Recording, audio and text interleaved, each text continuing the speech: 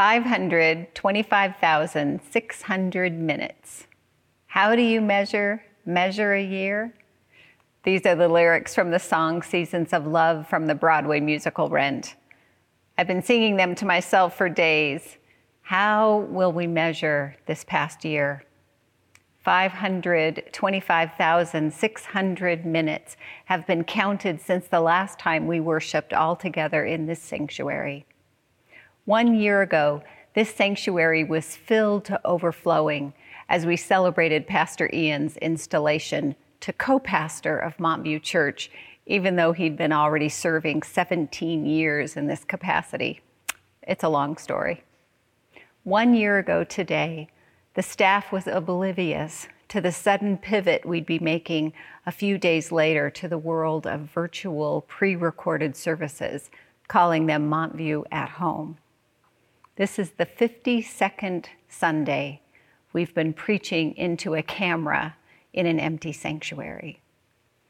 1 year ago today, there were 19 recorded deaths in the United States from COVID.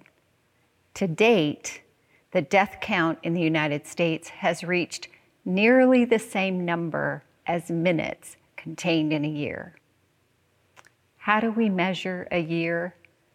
This year has revealed to us the enormous capacity of the human heart for both hatred and love, for joy and suffering. If we measure this year by what we've lost, it would be immense. This year has painfully, but rightfully, revealed aspects of ourselves we needed to face. 1 year ago, we could not imagine we'd be forced to face the underbelly of our society. That is the unyielding racist system our country is built upon. 1 year ago, we couldn't have imagined we'd be forced to face up to the intense economic disparities in this country. 1 year ago, we suspected the election season would be ugly, but never could we have predicted the unrelenting levels of vitriol, contempt, and violence we'd witness among our leaders and citizens. How do we measure a year? Mental health experts and clergy would measure this year as taking a toll on the emotional health of its people. We've been concentrating on the topic of mental and spiritual resiliency since the start of the pandemic. Resiliency is that ability to cope and recover from difficult experiences. That pertains to both individuals and as a collective. The number of cases of depression and anxiety, self-harm, and suicide have dramatically escalated this year. These numbers have sounded the emergency alarm systems, and we've been activated to help people cope and recover. Clearly, suffering and resiliency are not new issues for human beings. After he was baptized with the Spirit of the Lord upon him, Jesus was immediately driven into the wilderness to be tested for 40 days. Now, when we hear 40 days in regards to time, the biblical writer simply means a long time. Thus, the phrase 40 days and 40 nights was just another way to say a really long time. Jesus was in the wilderness for a really long time, being tried and purified. His experiences in the wilderness with the temptations of the devil, the adversary, gave Jesus the foundation to sustain his future ministry, to fulfill his call to usher in God's kingdom. Jesus emerged from the wilderness resilient, attuned to the seductive voice of the adversary, that is, trained to resist that voice. Jesus drew upon his experiences in the wilderness as he faced later temptations, ultimately in the Garden of Gethsemane, for God to take the bitter cup from him. Jesus never forgot whose he was. It was as if his belovedness as God's child soaked into him like the river water in which he was baptized. His identity as God's beloved child kept him centered and strong and resistant. His identity as God's beloved was the foundation upon which he fulfilled his call. The first letter of Peter to the early church was focused around the faith community's suffering. Peter mentioned suffering 12 times in these passages. And not only Peter, but James and Paul in their letters to their churches exhorted them to withstand trials as they grew into mature and whole adults. James says in chapter 1, "Consider it pure joy, my brothers and sisters, whenever you face trials of many kinds, because you know that the testing of your faith produces perseverance.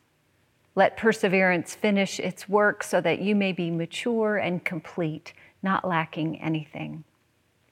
And Paul said to the church in Rome, "Not only so, but we also glory in our sufferings, because we know that suffering produces perseverance, perseverance, character, and character, hope." The late spiritual writer Henry Nouwen called the wilderness experiences in our lives furnaces of transformation. He said it's in the fiery furnace of transformation that we are shaped into the child of God God created us to be. Being more precious than gold, we are tested by fire. Our hearts and our faith go through a purifying and transforming process when we suffer.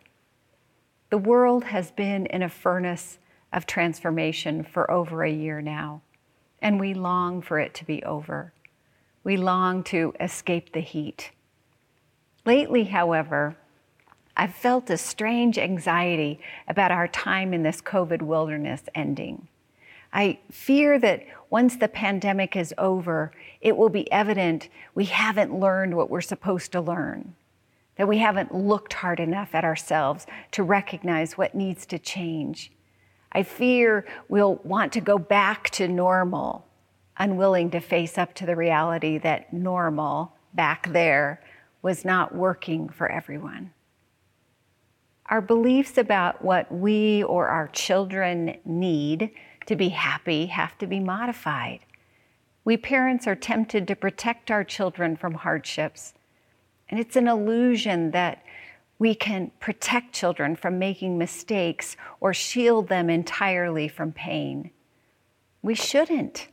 In fact, we become neurotic and we make our children neurotic when we overprotect them. We love them, so we let them live into the messiness of life so that they can be measured by the strength of their character.